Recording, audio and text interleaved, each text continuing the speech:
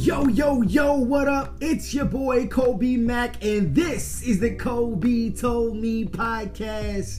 Yo, whenever I want to, deep dive with the Mac himself, where I get to amplify my movie reviews for your listening pleasure. I'm back. Time of recording is 5:45 in the afternoon on June 10th. Happy Monday, everybody. I hope your weekend was better than mine. I mean, not that my weekend was bad or anything. It just was wet. I don't know what happened, man. Yo, usually like spring is supposed to be the time when you're supposed to get all the rain and stuff. You know, May showers. No, is April flower. Shit. April showers bring May flowers. Well, it's the beginning of June, and it's like been the wettest that it's been here in Georgia and Atlanta in like the past couple months, which is fine. I mean, I don't really have like flowers and stuff like that to be worried about, but this is definitely like I keep putting off trying to like mow my lawn, and I keep having legitimate excuses not to. But the good thing is that whenever it rains, it's an opportunity just to be able to watch a whole gang of stuff. So it has been a very, very productive week for your boy in catching up on all the streaming and everything that I said that I was gonna do. Yo, I got a chance to watch Always Be My Maybe. I got a chance to watch The Perfection on Netflix. I got a chance to be able to watch When They See Us. Oh my gosh.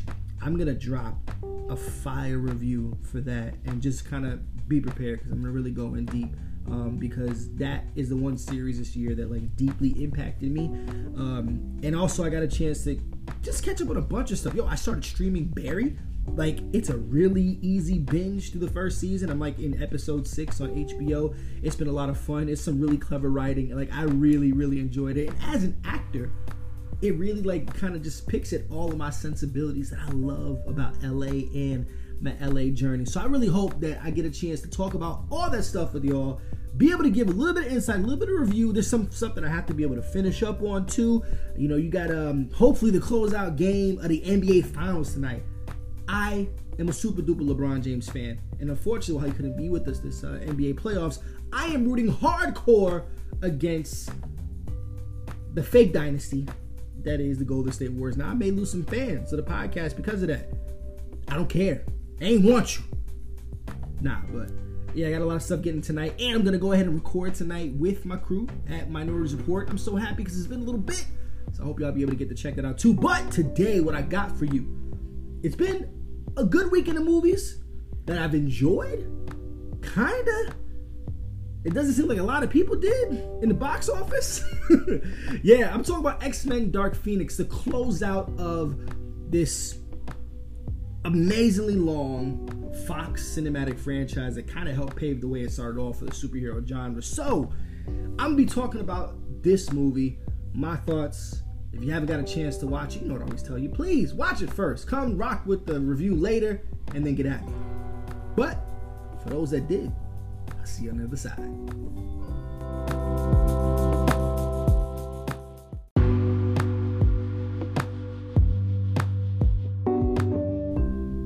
Closure is a tricky thing. Getting closure from a long relationship, between lovers, or even friends is tough. Getting closure professionally or mentally can even be tougher. The mere act of closing something has a finality to it, even if it's for a moment. Closing a book to open it later. Will I remember where I left off? Closing the front door of my house. Did I remember to turn on the alarm?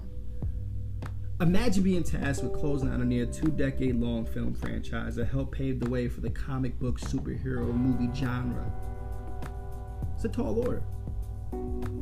2019 has been a year which has already churned out, in my opinion, the final stories of two of the more heralded cinematic franchises in pop culture. You got Game of Thrones and the Infinity Saga in Avengers Endgame. Each different, but similar in a lot of ways. So you got both tales, their adapted works with the challenges that are tasked of being faithful to the source material while offering something new and fitting for the screen. Some choices worked out better than others in both, but we can all agree that the effort put into perfection would be futile. The goal is not to try to make them perfect because that's not what an adaptation is supposed to be. You know, I'm not too familiar with George R.R. Martin, but I'm pretty sure that when he first started writing the Song of Ice and Fire, he was in a different stage in his life, in a different frame of mind, that over the course of time, his choice to adapt that work has to change.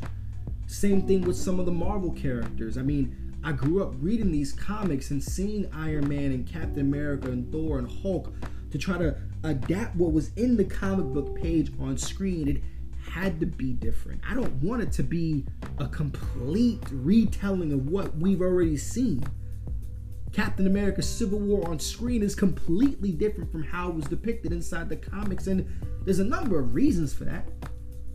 A lot of politics and bureaucracy and who owns what and what you can do and what without it. But to be honest with you, I'm trusting the visionaries. I'm trusting the artists that do this for a living in their direction, to take me on a journey that's unique for where we are in this time, in today's society, for the culture. So both tales are adapted works with the challenge and task of being faithful to the source material while offering something new and fitting for the screen. All we ask for is that the payoff and the story and the characters, that it brings about an engaging, entertaining, and fitting ends with maybe a sliver of hope for the future.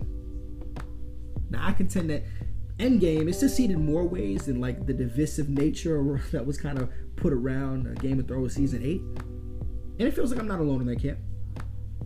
Unfortunately, Simon Kinberg's, his directorial debut in Dark Phoenix, it fails even harder than Game of Thrones did, but not for the reason you may think. So you got Jean Grey, you know her. Fair skin, bright red hair. She's a level 5 telekinetic mutant, and the X-Men, they're thrust into action at the request of the president to help save a troubled space crew escape from what appears to be a catastrophic solar flare. Now, she's holding a space trap together with her psychic powers while Nightcrawler saves one last crew member. Jean is consumed by the solar flare. She's engulfed with a burning light and a massive explosion that leaves a presumably lifeless body floating in space.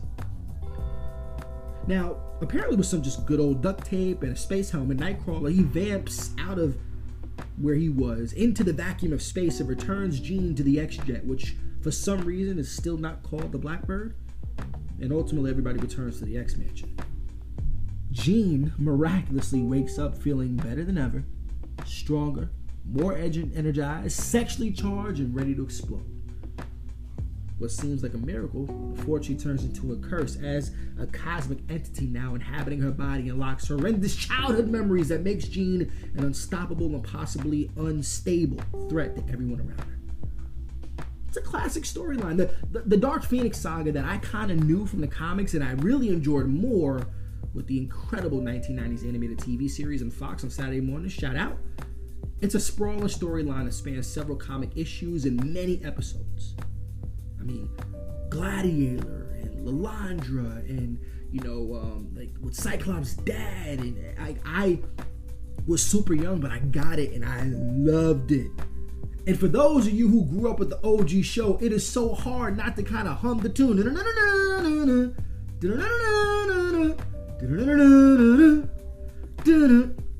You know you want to do it.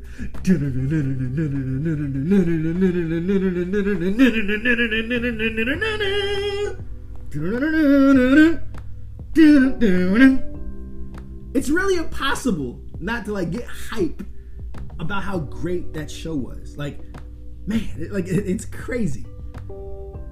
So the thing is that compressing the storyline of Dark Phoenix into another solo film under 2 hours, it was never gonna work.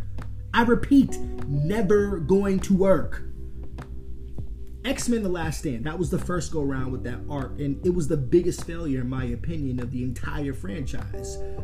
Now, we were in a unique age of heroes on the big screen as films like Blade and X-Men and Spider-Man, they brought about the purchase of many comic book intellectual properties that just kind of be gobbled up by all these studios and spit out to turn a profit. Technology wasn't all the way on our side then, but with each year, advancements were made to bring to life what we could only dream and see that was drawn on the page. What seemed to always suffer, though, was the story.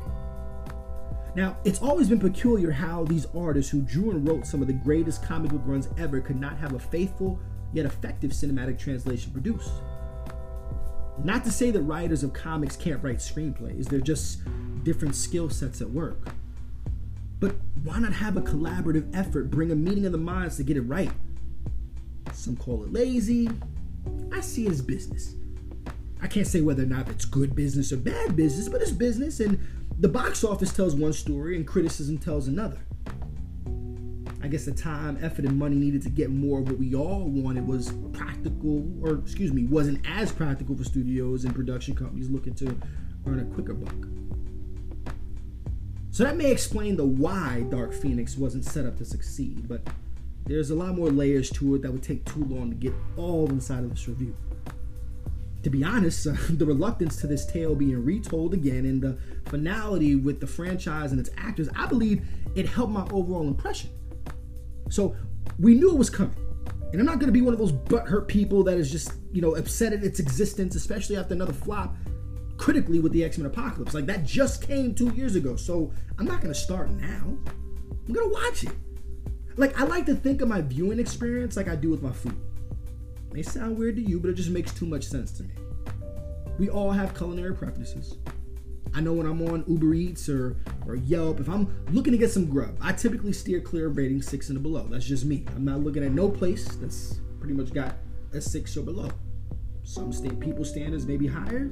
I'm fine with that, Now, I'm not saying I haven't tried food below a 6, but that typically and unfortunately comes after the meal. Like, take for instance Applebee's. When you think about the name, what do you think about? It's not a 10. For almost anyone I know, before a quick lunch, I know what I'm getting. And I go back. Not often, but I do go back. Just because it's not a 10 doesn't mean I'm never dining there again. Like, nobody's constantly eating out at 10s all the time. Like, McDonald's been in business forever and it's not a 10. Same thing with Burger King and with Taco Bell and all these places. So, after X-Men The Last Stand, X-Men Origins Wolverine, and X-Men Apocalypse, those are the poorer films critically, the bar's been lowered each time. So much so the critical response to Dark Phoenix, it kind of set the table for an undercooked and a little raw, let's say, Southwest steak salad from Applebee's. Okay? However, I walked out not feeling too bad about my evening. Like, I thought, okay, I got a nice build your own sampler instead. A little bit of this, mixed with a little bit of that. Doesn't hit all the way around, but it still had some redeeming qualities to it. I wish we as critics, as a critical body would fess up to the biases we hold and how expectations create bars that are easier and harder to get over or under depending on the viewer. Film is an art form I like to call subjectively objective. Many critics went in wanting to hate this film and were damned to do so regardless of what they got. There's people who already made up in their mind, everything leading up to this film, the production issues, the dates being pushed back, all the shit with it, they wanted to hate this film, and they were going to do it regardless. I think for those that went in with an open mind, were able to take enough out of it. Yes, this script is trash. Like, I'll get that right out the way. Simon Kinberg may be a first-time director, but he's a seasoned writer with a slew of hits and misses.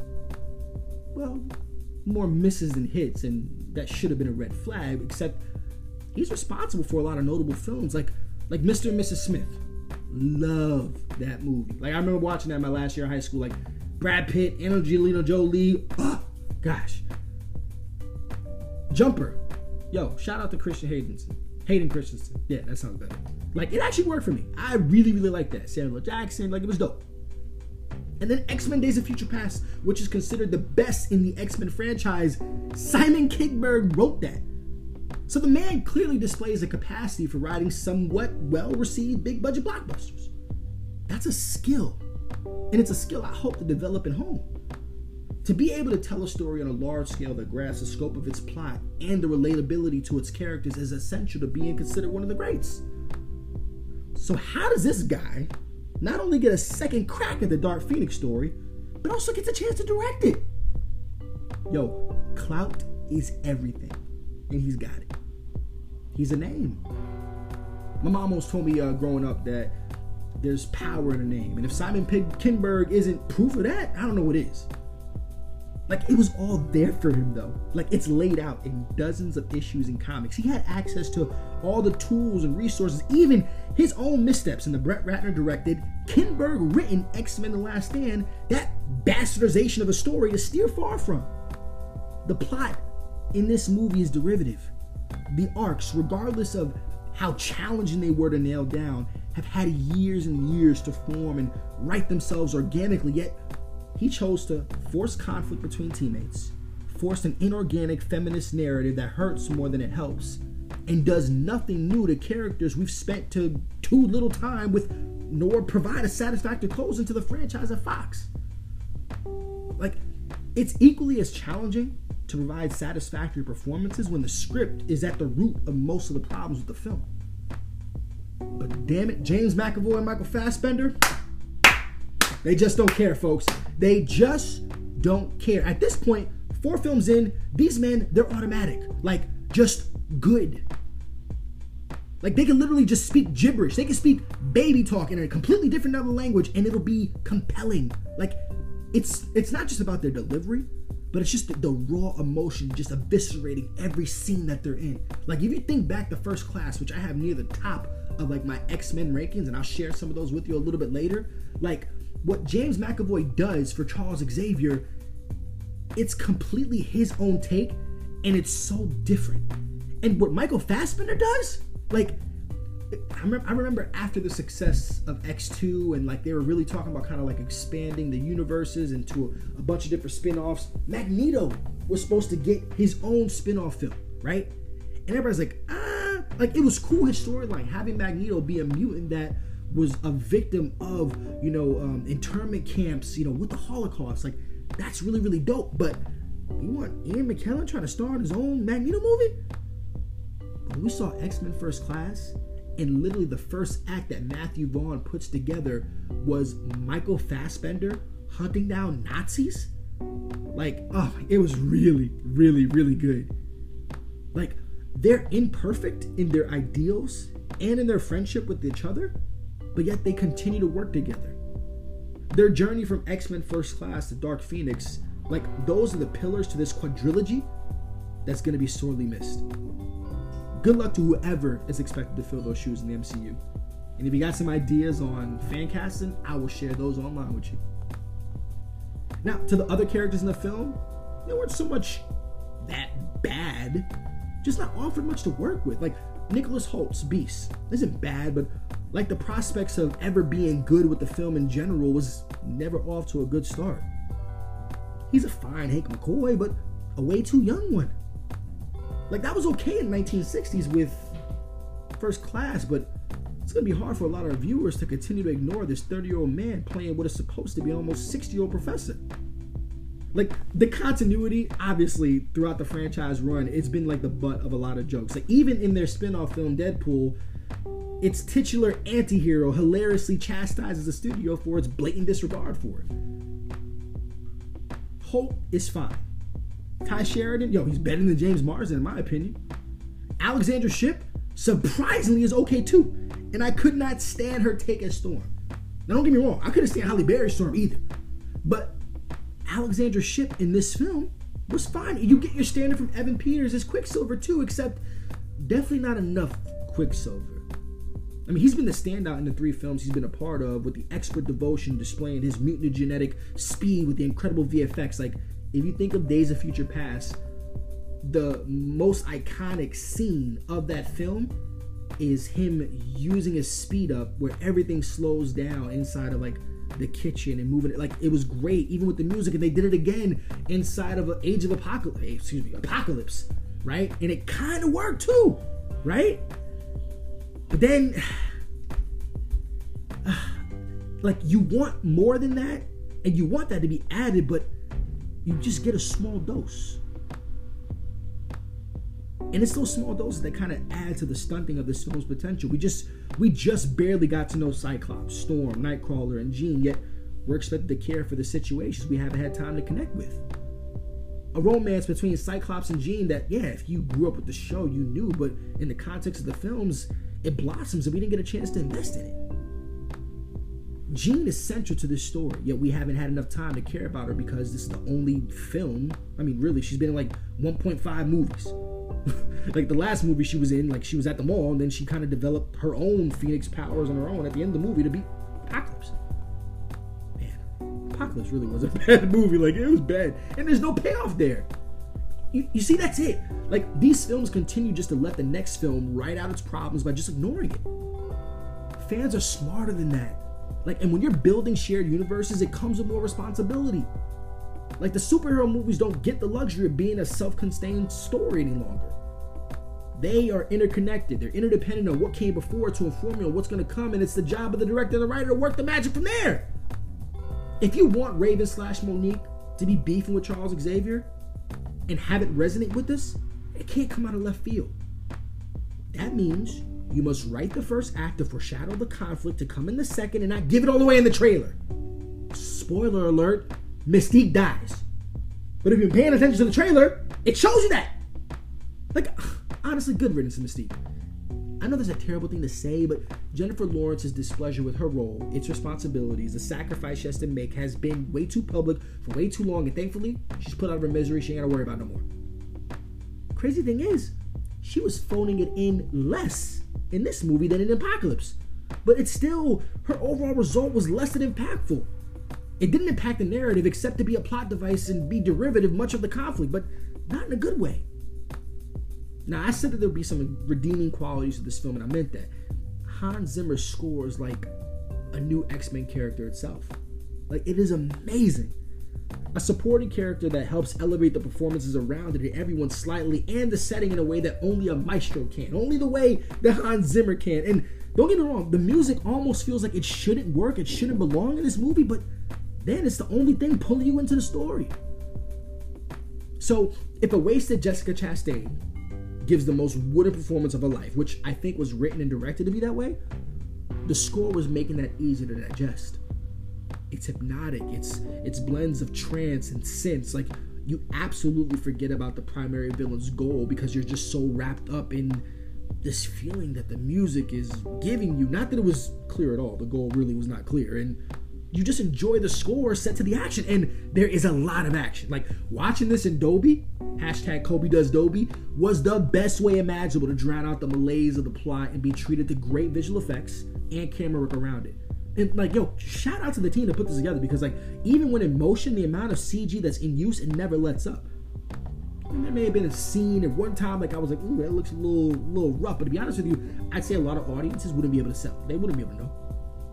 Like, I was pleasantly surprised with the heavy display of the X-Men's power sets and how it worked so good cinematically. The colors in this film, the sound design was awesome. Like, the film knew how to have fun with what it could outside of the script to make everything work. So maybe my expectations were so low, not so low, but they were just so low that this film did indeed end up on the right side of favorability for me. I mean, it's on the lowest possible side though, but the score, the visual effects, honestly, some of the best displays of X-Men powers we've ever seen cinematically, it'll do that. The action scenes were awesome too. And yes, the first act and script in general isn't good. It's garbage. I guess now that I think about it, it does kind of feel eerily like another female-led superhero film that came out just a few months ago. But if you look past that, what we got wasn't all that bad. If you squint, the film could almost stand on its own if you separated it from the franchise, and it's not as bad as I thought it would have been. However, as the conclusion to an almost 20-year cinematic franchise, it's as good as it could have been given the circumstances. Kobe told me ratings of 6 out of 10. Written and directed by Simon Kinberg, starring James McAvoy, Michael Fassbender, Jennifer Lawrence, Nicholas Hoult, Sophie Turner, Ty Sheridan, Alexandra Shipp, Evan Peters, and Jessica Chastain. Runtime is 113 minutes, rated PG-13.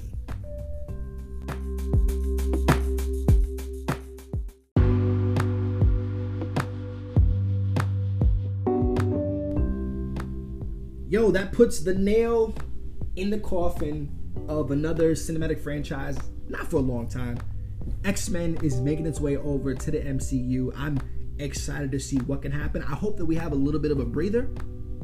I mean, even though there's so many stories to tell with the X-Men, it's a super rich franchise that's never been properly tapped. Like, we got great mutant movies, but not great X-Men movies. Even the ones that worked. Like, there's so much to mine from there, but I really think that we need just some space to kind of let it breathe. Like, let's take 4 or 5 years, no X-Men, right? Let's focus on the first family of Marvel. Let's focus on Fantastic Four. Let's get that in motion. Simon Kinberg, you don't touch this damn script. All right? Kevin Feige, don't let this motherfucker nowhere near the script. Okay? I don't give a damn about his name. Stay away. Keep in mind, folks, Simon Kinberg wrote Fantastic Four. Just put that out there. But not for real, like, don't get turned off by the rating either. Yo, make up your own mind. I don't care if everybody's like, yo, this film is trash. Watch the movie. Because apparently not many people did. It only made like $33 million this past weekend. Not good. But no production goes in it trying to be bad. Like, say what you want about the studios. Because they're trying to make money, they're not trying to purposely put out a shit product for you not to buy. They're just trying to cheapen as much as it can and try to get the quickest amount of money as quickly as possible. And it's not going to work. This is already shaping up to be the lowest performer of any of the X-Men movies, and it's really unfortunate when it comes at the end and at the expense of this final movie, right? But go watch it. Actually, I want to watch it again. There's a lot that I feel like a lot of people can be able to join in mind from this because it was really enjoyable. But I got a lot of other movies to watch that are super enjoyable. So please be on the lookout. Tomorrow, I'm going to be dropping in Secret Life of Pets. I'm going to go ahead and write up my review and get that podcast out for you as well. That's on the docket for Tuesday. Wednesday, When They See Us, the Ava DuVernay project that was written, directed by her at Netflix, chronicling the story that led up to the Central Park 5, their imprisonment, their ultimate exoneration, and after they adjusted to life and where they are now. I gotta say, it's one of the most powerful TV series that I've ever watched, and I'm really not trying to be hyperbolic. It hit me that much, and maybe I am biased because I'm a New Yorker, and I just remember growing up around the times after what happened and how it affected my life. And I think it's really important for everybody to be able to see and hear that story, and I can't wait to be able to spend some time with you. On Thursday, I'm going to do my best to kind of drop a review of Pod for the Perfection, which is going to be really, really intriguing. That's another one that was on there with Allison Williams from, you remember from Get Out with Jordan Peele, where she's another crazy white chick up to, I guess, no good. Don't watch the trailer, just watch the movie, and then we're going to be able to talk about it on Thursday. And of course, Thursday night, I'm checking out Men in Black International and see if this movie's any good. I got a sneaking feeling it won't be, but you'll hear from me. So that's what I got coming up on the schedule. And yo, please, if you ever want to just kind of keep up with your boy, make sure you can visit my website for all my written content at KobeToldMe.com and listen to me co-hosting with the crew at the Minorities Report podcast. You can follow us and all the crazy commentary at MReportPod on Twitter and Insta. Be on the lookout for the Stream Team podcast I'm developing at the end of the summer, where I can kind of curate what's hot and what's not between all the streaming services. Get at me on all the socials at Kobe Told Me on Instagram and Twitter, at Kobe Mac on Facebook. Shoot me an email, KobeToldMe at KobeMac@KobeToldMe.com. So much stuff. All the info is going to be inside the pod, but always remember, when they ask you where you heard it from, tell them Kobe told me. Peace.